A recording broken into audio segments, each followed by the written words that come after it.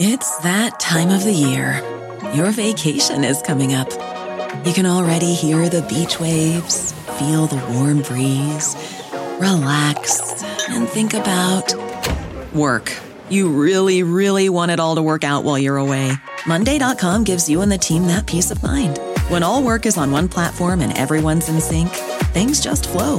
Wherever you are, tap the banner to go to Monday.com. Good evening, everyone, and happy Halloween Eve. We've got a lot to get to in the next hour, including the dangerous new lows over at Fox News and the rotten dealings at Rupert Murdoch's news empire. And I'll be speaking with Kimberlé Crenshaw, a leading scholar of critical race theory, about Glenn Youngkin's closing message of banning books and protecting kids from learning about history. But we begin tonight with this image. Joe Biden is a devout Catholic, only the second in our nation's history to become president, the first, of course, being JFK. And today, Biden met with Pope Francis at the Vatican. And listen to what was discussed. Did he address the cuts to climate and Build Back Better? Yes. What did you discuss about climate and Build Back Better with him? We have half an hour about the need and moral responsibility we have to deal with this. Yesterday, President Biden announced a framework on a pair of spending bills, including an impressive $555 billion to combat climate change. As The Atlantic pointed out, even after all of the accommodations to Senators Manchin and Sinema, the final bill will still represent the biggest concentration of new and expanded federal initiatives since President Lyndon B. Johnson passed those Great Society programs in the mid-1960s. So here's the thing. What Biden is trying to do is ambitious. It essentially amounts to an FDR plus Eisenhower plus LBJ plus Obama moonshot all at once. But the two bills being discussed are not created equal. On one side, the bipartisan bill is a much needed upgrade to America's infrastructure. That's the Eisenhower part. It will create jobs and, as Biden has said, help us to be more competitive, far more competitive. But by itself, it will leave a lot of people out. Much like FDR's New Deal largely left black people out in order to appease Southern Dixiecrat senators, and Eisenhower's highways mowed down black communities. And so the greatness of those achievements, and they were great, was not shared greatness for all Americans. And while an entirely white team was behind the bipartisan bill, with Kyrsten Sinema supplying the wine, it's Biden's Build Back Better bill that adds the LBJ Obama part of the equation. It's that bill that will go much further in helping people of color and those in poverty, because it is, as Biden used to call it, human infrastructure.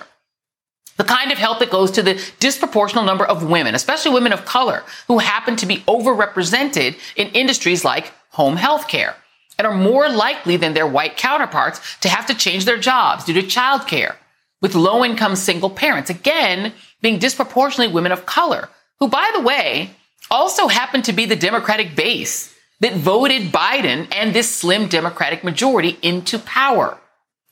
The first round of child tax cuts, for instance, the child tax credit payments, already lifted millions of kids out of poverty. While the credit is only extended for 1 year, it could save millions of kids from going hungry this year. The housing money will make a huge difference for the 30% of black renters who paid more than half their income in rent in 2019. And the climate portion of the bill is so essential because who will get hurt first by climate change when the water levels rise and the floods and the fires intensify? Indigenous people, people of color. Now, the bill just has to pass. That's it. And it might have been dead in its tracks if progressives had folded and voted for the bipartisan infrastructure bill yesterday. Congresswoman Cori Bush made it clear on this show last night, saying Congress would not truly represent the American people, all of the American people, if they voted only for infrastructure. If we're only talking about the bipartisan infrastructure package, we're going to make sure that we set up white men. We're going to make sure we set up white men. Will some people of color get help? Yeah. But we're basically setting up white men, but we're leaving out immigrants, black women, brown women, our Native community. We're leaving out so many others that are part of that other human infrastructure piece. And I won't do it. I won't do it because I felt like that's what happened to me before. the Progressive Caucus is doing their party a service. Let's just be clear about that. Because the people who Joe Manchin and Kyrsten Sinema, without a second thought, leave out of the victory are the very people Democrats will desperately need next year to save their majority, and with it to save our democracy. But it remains to be seen. Will Democrats get this done and not leave anyone behind? Will they not only fight for those people who entrusted them with power, but also be seen fighting for them so that they can earnestly ask for their votes again in the midterms? Joining me now is Congresswoman Pramila Jayapal of Washington, chair of the Congressional Progressive Caucus. And Madam Chairman, thank you so much for being here. It's always great to talk with you. There's a Politico piece out that talks about what went on among the caucus members and Ron Klain at the White House, as well as the president, as well as the speaker. I'm just going to read a little bit of it. It says that as Biden prepared for the high-stakes meeting with House Democrats on Thursday, yourself, Congresswoman Pramila Jayapal, made an urgent plea on a call with White House Chief of Staff Ron Klain. Do not send the president to pressure liberals to vote Thursday on the Senate infrastructure bill without a more progressive social spending bill that's fully done. What happened next is a dizzying fall of dominoes. Biden did not directly ask House Democrats to pass his bipartisan infrastructure bill, leaving Speaker Pelosi to make the request. Then Jayapal's progressives dug in against the infrastructure vote that the speaker wanted to tee up using the president's lack of request for cover. Can you comment, as much as you can, on who is putting pressure on your caucus to essentially abandon, even if they claim temporarily, the human infrastructure bill that would help so many black and brown communities, and just give up and vote for the other bill? Who's putting that pressure on the caucus? Well, Joy, it's great to see you. Look, I'm not going to comment on any of the discussions. I will just say that there is a lot of pressure to pass the infrastructure bill from the White House, from constituents, from different interests that will benefit from the infrastructure bill. We're not contesting that. What we are saying is what you said at the beginning, that the Build Back Better Act is 85% of the president's agenda, and we're not going to leave people behind. It is the part that is the equity piece, frankly, of the agenda. It is also, by the way, the part that has the biggest climate investment. I mean, there are some good things in the infrastructure bill. There are some things we don't like in it, but the reality of what is going to actually help us take on climate change is in Build Back Better. The $600 billion, I mean, it's really stunning what we've been able to fight for and win with the president's help and negotiation, $600 billion into the care economy. Joy, you know who that is. That's women. That's a lot of people of color. That's a lot of women of color, immigrants that are going to get these jobs that are going to be good paying jobs. And of course, families across the country that are going to benefit from universal childcare, pre-K, home and community-based care. This is really, really significant. And of course, the child tax credit, as you mentioned. And so our caucus has been, frankly, just really committed to delivering the entirety of the president's agenda. And we understand the pressures on the White House, and we understand the pressures on the speaker, and we understand the pressures on our frontline members. But our belief was that if we could just continue to not leave anybody behind and to push for these two bills together, we would get them. And we are so close, Joy. I know people feel like it's been going on for a long time, but actually the only serious negotiation only started happening about 3.5 weeks ago with these two senators, when we actually said we need to make sure both of these things pass. And so now I would say I can see the end. I think it is coming very soon. The Progressive Caucus enthusiastically endorsed the framework that the president laid out, that you put up on the screen, and said that we are all in for this framework. We have text, which is what we had asked for. We're looking at that 1,500 pages, and pretty soon we're going to get ready to pass both the infrastructure bill and the Build Back Better Act out of the House, send it over to the bill. The infrastructure bill will go to the president to sign, and the Build Back Better Act will go to the Senate to get all 50 senators on board. And I say this, not in a partisan way, but in a Democrats are the only game in town to save democracy way. I feel like we are at an 1877 compromise moment, because the compromise that was made back then, which was the idea is we could heal the country, but we could do it at the expense of the formerly enslaved. And we could throw them over the side because for the greater good. And I wonder if your colleagues understand, with, elections going on in New Jersey and Virginia, what's happening in Georgia with redistricting, that if people of color are told once again, as Dr. King talked about, wait, always told you have to wait for anything to come to you. But we're going to make sure that we make whole the, largely white-owned contracting firms that are going to really do great in the infrastructure bill, that already have the airport reconstruction contracts, that already get the, roadside contracts to do infrastructure. And you all have to wait. Do they understand that they will tank themselves at the polls next year? Because people of color are not going to be told over and over again that they have to wait. I think that people operate too much from fear. And there was this fear that, if you push and fight for the Build Back Better Act, then we're going to lose the infrastructure bill. And actually, what I said to all of our members is, I know you don't love the infrastructure bill, but listen, we got to vote for that. And if we, but tie it to the Build Back Better Act. Let's everybody vote for all of these things. There may be some things we don't like in infrastructure. There are other people who don't like some things in Build Back Better. Let's just come together and deliver all of this, because if we don't energize our Black and brown voters who delivered us these majorities, our Indigenous voters who delivered us these majorities, if we don't energize young people with a significant investment in climate, if we don't energize women with an actual investment in care, because let's be clear, those infrastructure jobs are great, but the Build Back Better Act actually produces more jobs. And while 90% of the jobs in infrastructure are for men, primarily white men, the jobs in the Build Back Better Act are for, many of them are for women and for women of color. So that's been look, we've kept our eyes on the prize. We're like, we can do both. We're not going to lose anything. Let's not operate from fear. Let's operate from a place of belief that we can do both. And yes, we will fight for the thing that is a little bit harder, that is not bipartisan, but is a bigger package and is so consequential. Because when we do that, Joy, that's what's going to energize Black, brown, Indigenous, young, poor, working class families to believe that Democrats will fight for them. And that's what I think we're going to get done. And we're going to get it done very soon. So people should just relax. It'll be okay. We are going to get there, and we're not leaving anybody behind. I wish I had more time with you. I want to talk to you about the Supreme Court. There's so many other things, but we are out of time. But I will say that what you said, that last bit you said, I hope that everyone internalizes that. No one ever followed a leader who led from fear. Fear is not a leadership quality. And so if the Democratic Party appears fearful, they cannot be surprised if people don't want to follow. It's boldness and bravery and being seen fighting. That's what gets your folks behind you. That's just my little soapbox. I will get off of it now and allow you to have a wonderful weekend. Congresswoman Pramila Jayapal, thank you. Thank you. Up next on the ReidOut. Okay, well, how low is Rupert Murdoch willing to go?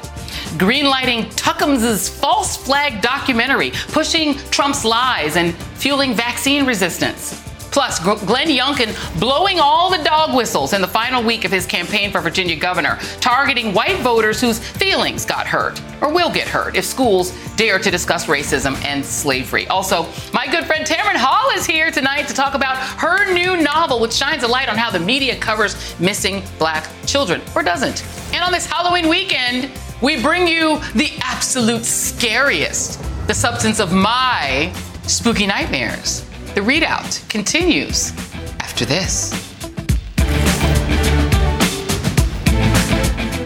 Today and every day, Planned Parenthood is committed to ensuring that everyone has the information and resources they need to make their own decisions about their bodies, including abortion care.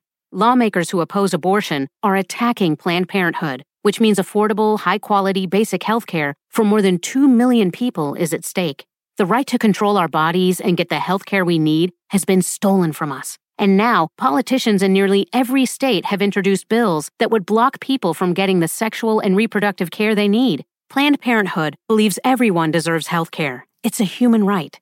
That's why they fight every day to push for common-sense policies that protect our right to control our own bodies and against policies that interfere with decisions between patients and their doctor. Planned Parenthood needs your support now more than ever. With supporters like you, we can reclaim our rights and protect and expand access to abortion care. Visit PlannedParenthood.org/future. That's PlannedParenthood.org/future. Arguably the greatest threat to our democracy continues in its quest to rot this country out from the inside. No, not the Republican Party this time. I'm talking about Fox News. Tucker Carlson, the new prep school Alex Jones, is defending his January 6th fake-cumentary. Last night, he whinged about Liz Cheney's assertion that he's spreading the same lies that provoked the insurrection and that he should be stopped. We work for Fox News. Our bosses don't pull people off the air just because some screechy little politician doesn't like what we say. And that's actually the problem.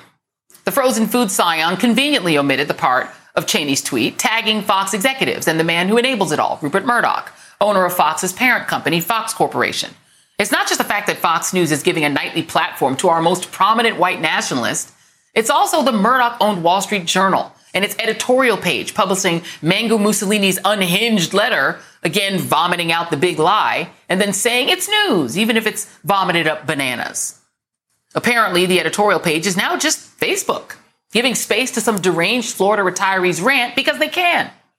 Meanwhile, the Anti-Defamation League is asking Murdoch spawn and Fox Corp CEO Lachlan Murdoch to cancel Tucker's propaganda special because his embrace of white supremacist talking points galvanizes extremists and mobilizes their movements. The Murdoch empire is just injecting anti-democratic propaganda straight into the veins of millions of people night after night. In their defense, Fox's own lawyers say, you can't take anything Tucker says seriously. So when Tucker's white nationalist fever dream airs, keep that in mind. And remember, the Murdochs are undermining democracy here and around the world. Here's how former Australian Prime Minister Malcolm Turnbull described the Murdoch effect back in April. It does not operate as a conventional news or journalistic operation any longer. Its influence in the United States, in Britain, in all of the countries where it is to be found is now utterly partisan. What Murdoch has delivered, largely through Fox News in the United States, is exactly what Vladimir Putin wanted to achieve with his disinformation campaigns, turning one part of America against another. What they have created is a market for crazy. I'm joined now by Dean Obeidallah, host of the Dean Obeidallah Show on SiriusXM and an MSNBC columnist, and Dana Milbank, political columnist for The Washington Post. Thank you, gentlemen, both for being here.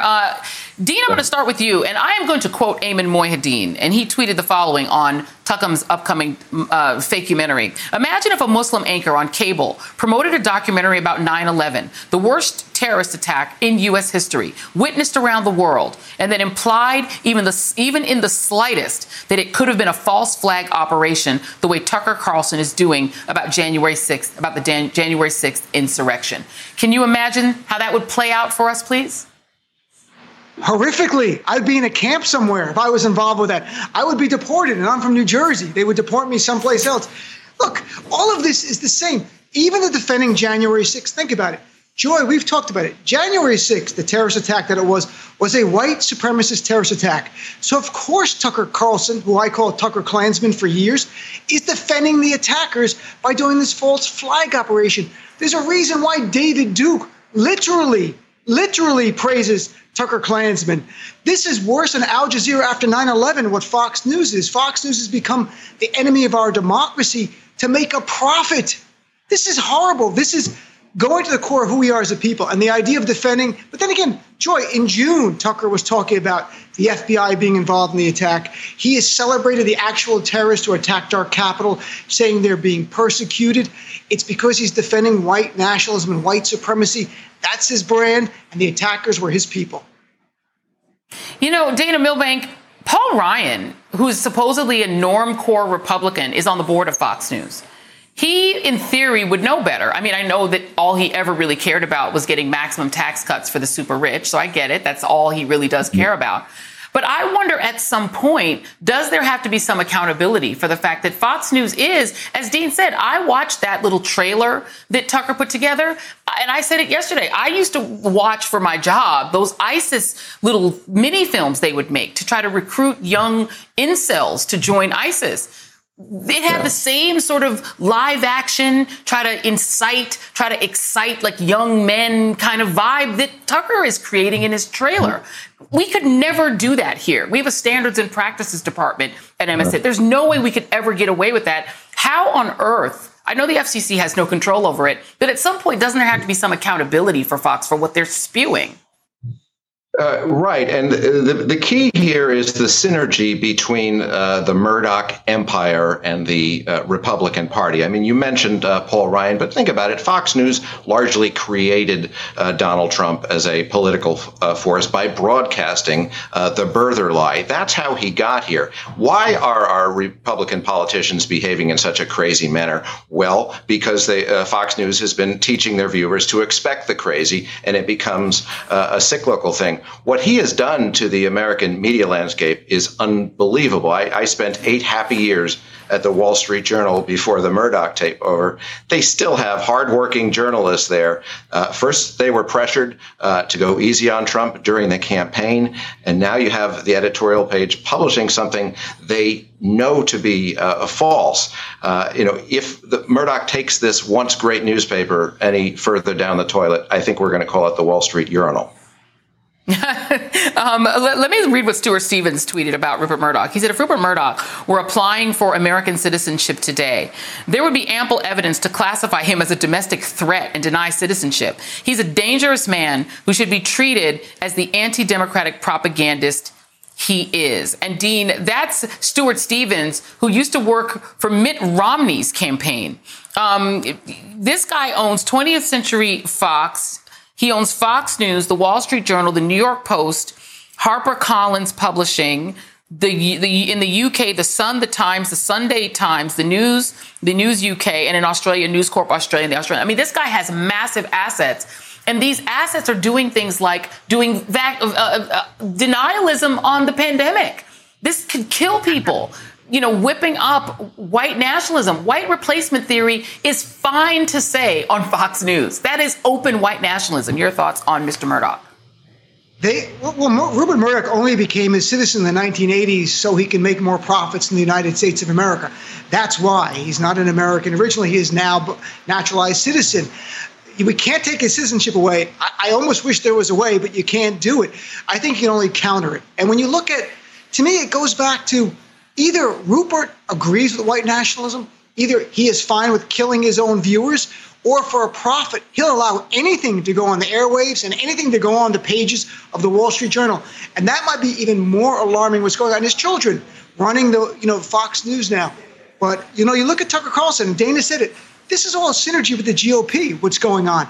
It's not the big lie, it's the big loss that's freaking them out. And it's a loss demographically as well, and Tucker plays into that.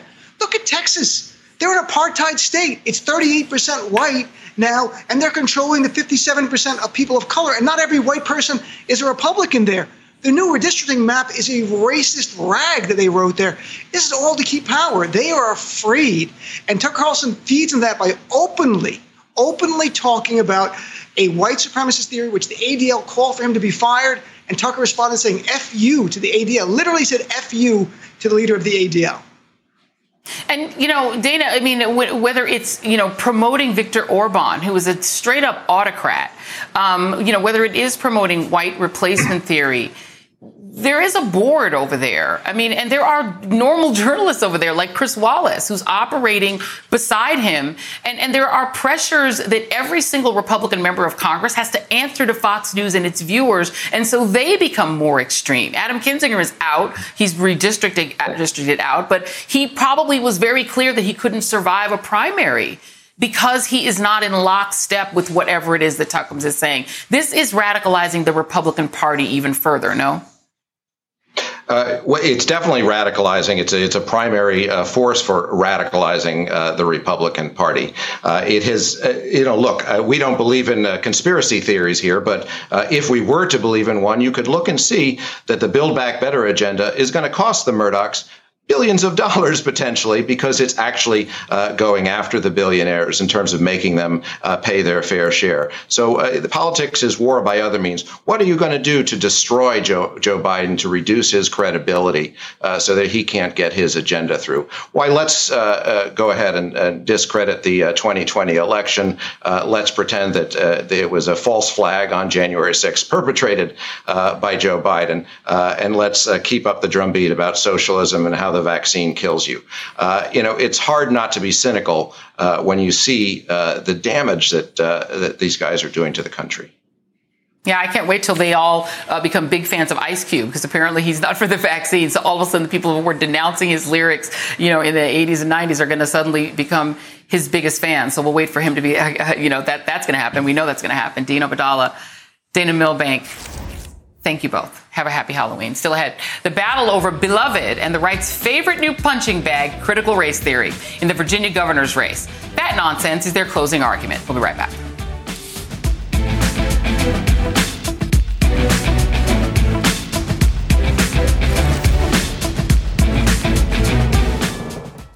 It's that time of the year. Your vacation is coming up. You can already hear the beach waves, feel the warm breeze, relax, and think about work. You really, really want it all to work out while you're away. Monday.com gives you and the team that peace of mind. When all work is on one platform and everyone's in sync, things just flow. Wherever you are, tap the banner to go to Monday.com.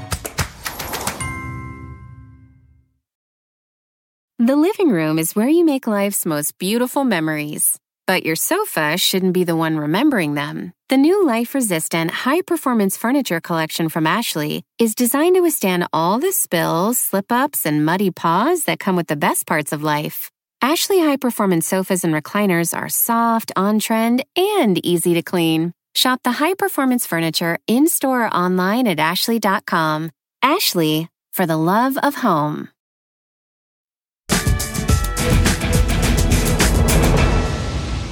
Let's turn the clock back a few years to Lee Atwater, a Republican operative who used race to win elections. You start out in 1954 by saying by 1968 you can't say that hurts you, backfires, so you say stuff like force busing, states' rights and all that stuff. Like Atwater, Glenn is using coded language because in 2021 he can't get away with saying what he really wants to say. So if you see Glenn Youngkin talking about critical race theory, make sure to let him know he's not fooling anyone. The coded language of critical race theory isn't so coded anymore, is it? We know the CRT boogeyman is a euphemism for anything pertaining to race or history that makes any white parent or child feel uncomfortable, including Toni Morrison's Beloved, a seminal work of American fiction on the historical trauma of slavery. Banning such content is so prominent in Republican Glenn Youngkin's campaign, you'd think this race was really between Youngkin and Toni Morrison, the late Toni Morrison. Well, sorry, Glenn, that is a fight that you're never going to win. Joining me now is Kimberlé Crenshaw, leading scholar on critical race theory and executive director of the African American Policy Forum. I'm so glad that you were available to be here this Friday evening. This dog whistle, I feel like Lee Atwater ad is sort of a perfect sort of chef's kiss explanation of what's going on here. Because critical race theory, here's what Heritage Foundation has redefined what critical race theory is, even though we know that's not what it is. It classifies individuals into groups of oppressors and victims. It's a philosophy that's infecting everything from politics and education to the workplace and the military. Basically, anything that makes anybody white feel uncomfortable. What do you make of this Youngkin strategy? The fighting Toni Morrison. First of all, I'm just so happy to have this opportunity to talk to you about this. Of course, I've been chomping at the bit to have a conversation about what they have done to critical race theory. We've been talking about this for a year. We've been telling people this is coming. We've been telling people that this is a distraction that's working. They're doing a bait and switch. They don't care about critical race theory. They don't know what critical race theory is, but they're telling us what they want to get rid of. They're telling us what the target is. And now that they have gone after Toni Morrison, one of the most celebrated authors of the 20th century. Toni Morrison. They're going after Toni Morrison. They're going after so many authors. And why? They've told us why. They don't like ideas around social justice. They don't like ideas around diversity. They don't like ideas that cause us to confront the realities of our past, including enslavement, including manifest destiny, including genocide. They have told their followers, if you see any of these concepts in your children's material or anywhere else, and they've listed them, then go at it. So it's not a secret anymore what they're going after. It is the entire social, racial justice agenda.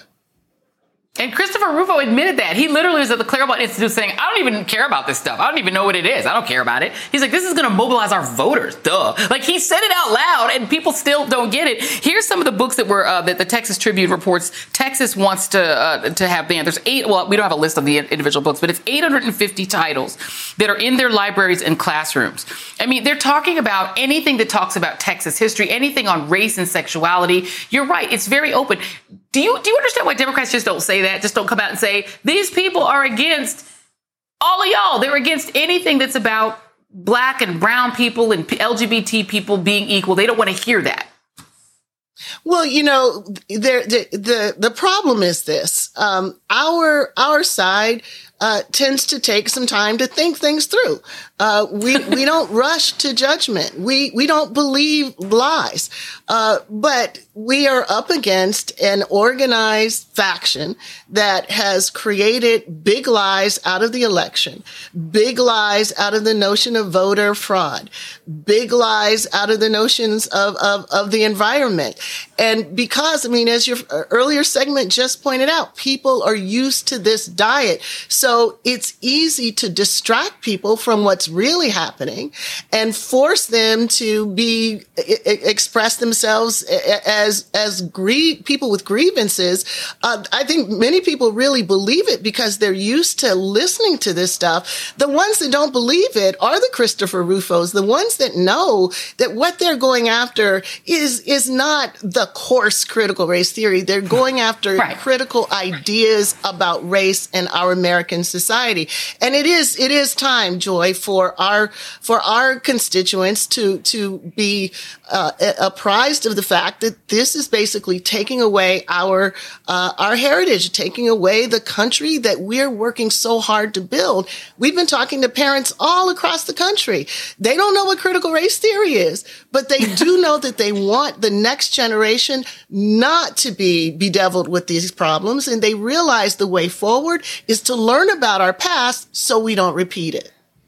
Yeah, I mean, they basically rebranded critical race theory as anything that criticizes historical white people, like white people in history. Let's talk about the actual what critical race theory is for, which was to talk about the way the legal system disadvantages people of color historically, and it's built that way. There's a judge who was in one of these January 6 prosecutions. Washington Post reported, and this is what this judge said. He called it almost schizophrenic, the prosecutions of these people, saying these rioters were not mere protesters. No wonder parts of the public in the U.S. are confused about whether what happened on January 6th at the Capitol was simply a petty offense of trespassing with some disorderliness or shocking criminal conduct that represented a grave threat to American democratic norms, said this judge. Her name is Beryl Howell. We really are literally seeing people who broke into our Capitol waving the treasonous Confederate flag and chanted "Hang Mike Pence," getting light sentences, right? When you see people of color being locked up for life for selling weed, isn't that what critical race theory is about? It's about these disparities in the justice system.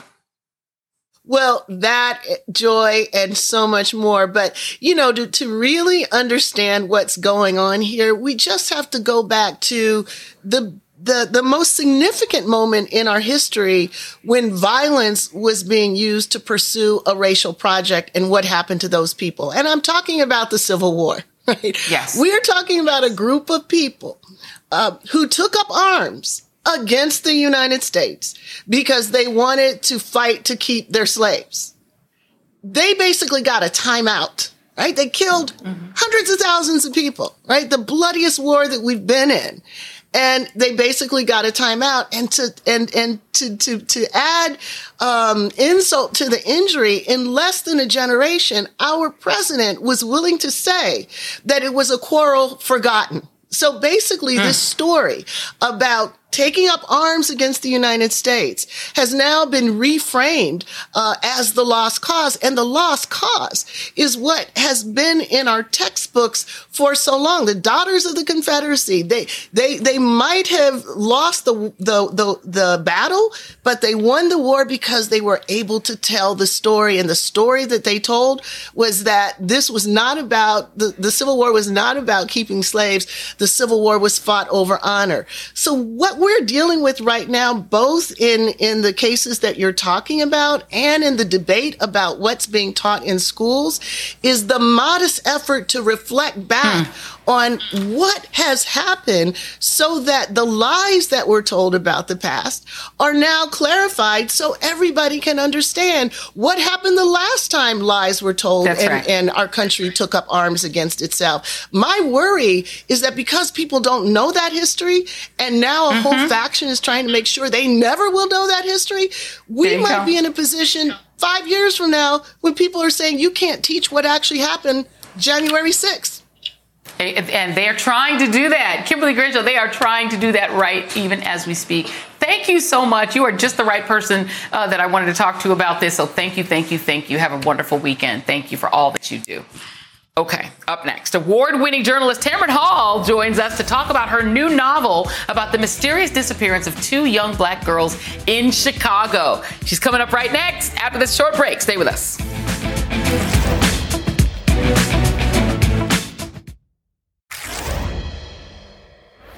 Tens of thousands of black girls and women go missing in the U.S. every year.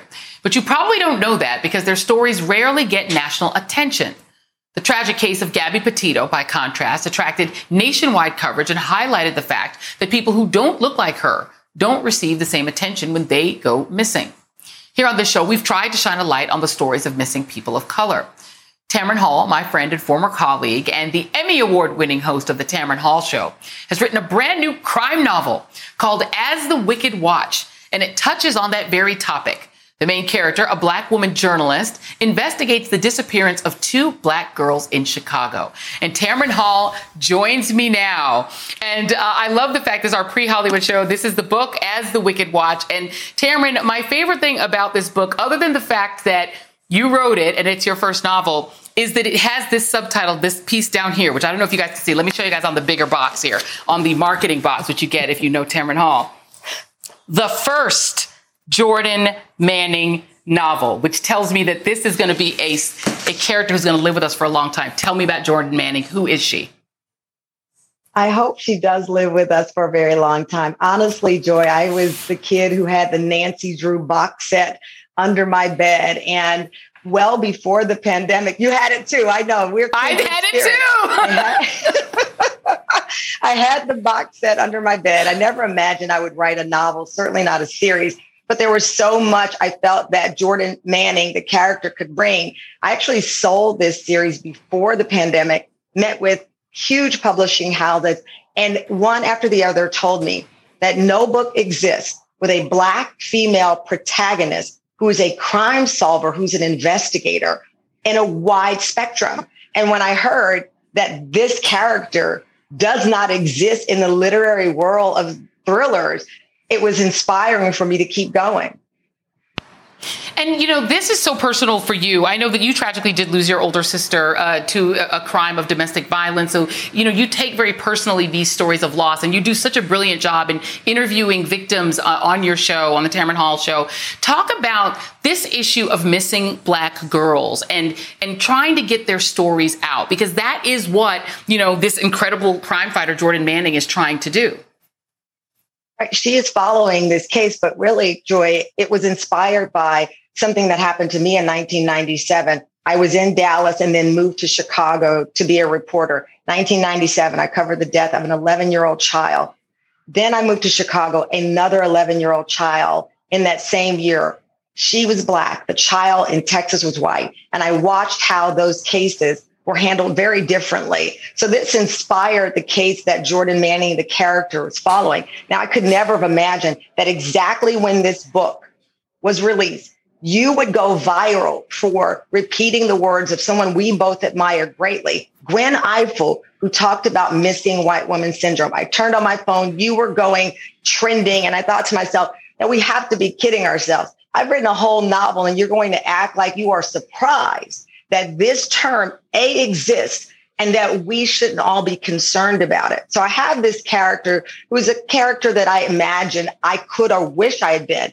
Jordan Manning is speaking up in newsrooms I did not speak up in. Jordan Manning is taking on an establishment that I did not, because we know the consequences of that, right? You speak out, you ultimately suffer the consequence of being fired. And so here, Jordan Manning, this character that I've created, much bolder than I was, far less apologetic than I felt I needed to be, as she follows the leads and has this real conversation. In fact, there's a passage where she says, when you say girl next door, who are you talking about? Because the girl next door doesn't look the same.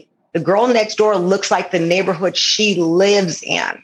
And on Monday on my talk show, we actually have Jelani Day's mother on my show to talk about how that felt to literally plead with the news media to follow her son's disappearance. And bold hosts and journalists like yourself, who inspired Jordan Manning, my character, said, this is 2021. We're not going to be silent, as we were with the Bradley sisters in Chicago, who've been missing now for decades with no answer for their family. Amen, amen, amen. Jordan Manning is a hero, the hero that we need right now, but so are you, Tamron Hall. You know how much I admire you, my friend. This is exciting. I'm so excited about this. I hope everybody will get into this. The series, this is just the first one. Thank you, Tamron Hall. Really appreciate you, and congratulations. And coming up next, thank you. And coming up next, turn down all the lights and get ready for a very special, very spooky Halloween take on the absolute worst. The absolute scariest is straight ahead. Don't miss it.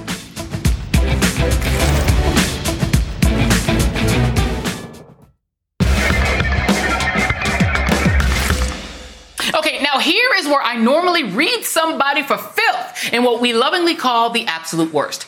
But since it's nearly Halloween, let's change it to the absolute scariest. And do you want to know the substance of my spooky nightmares? Come closer. Closer. Closer. It's not ghosts or goblins or things that go boo. It's what America could look like in January 2025. Just picture it. An even older, weirder Donald Trump, buoyed by Republicans in red states who game the voting system Texas style in states like Florida, Georgia, Arizona, and more, so that they decide who wins no matter what the voters do, decided that he had enough guarantees of victory to run for president again. And just as happened in 2020, he loses. Because he's a loser, and most young people and people of color can't stand him. But it doesn't matter, because Republicans have put their own people in place in state election boards, and they have enough governors to reject Joe Biden's electors this time, and so Trump returns to office. But this time, he's unconstrained, because there are no more American democratic elections.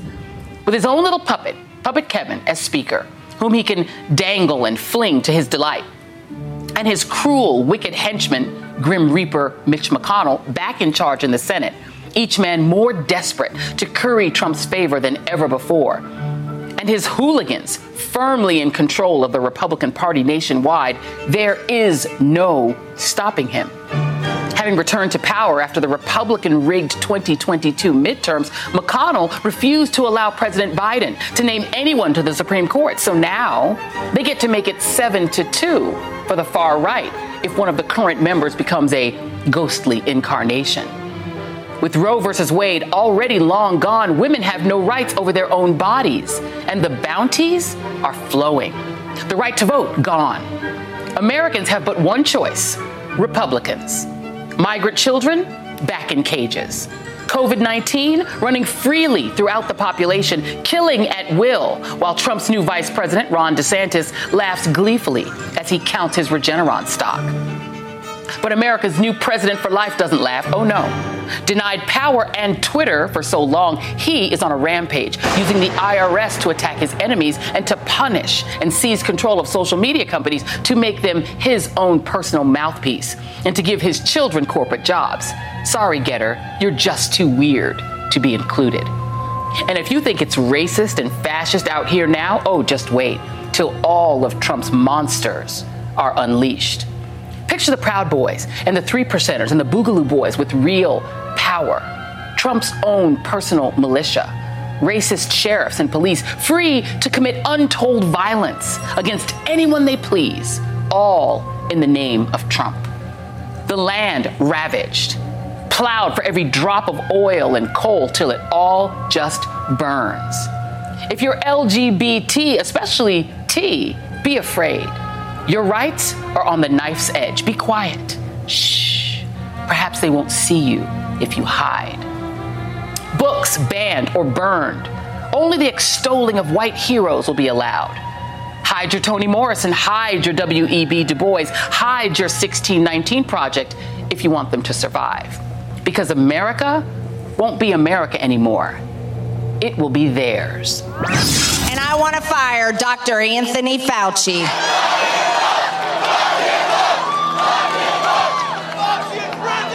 Did you hear that, Tony?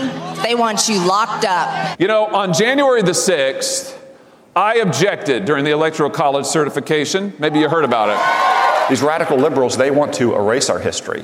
They want to replace it with their crazy Marxist theories. Call your congressman and feel free. You can lightly threaten them and say, you know what? If you don't start supporting election integrity, I'm coming after you. My God.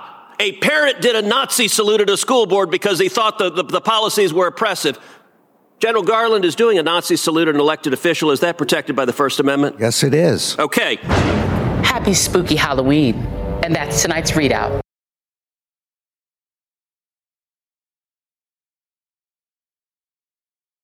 It's that time of the year. Your vacation is coming up. You can already hear the beach waves, feel the warm breeze, relax, and think about work. You really, really want it all to work out while you're away. Monday.com gives you and the team that peace of mind. When all work is on one platform and everyone's in sync, things just flow. Wherever you are, tap the banner to go to Monday.com.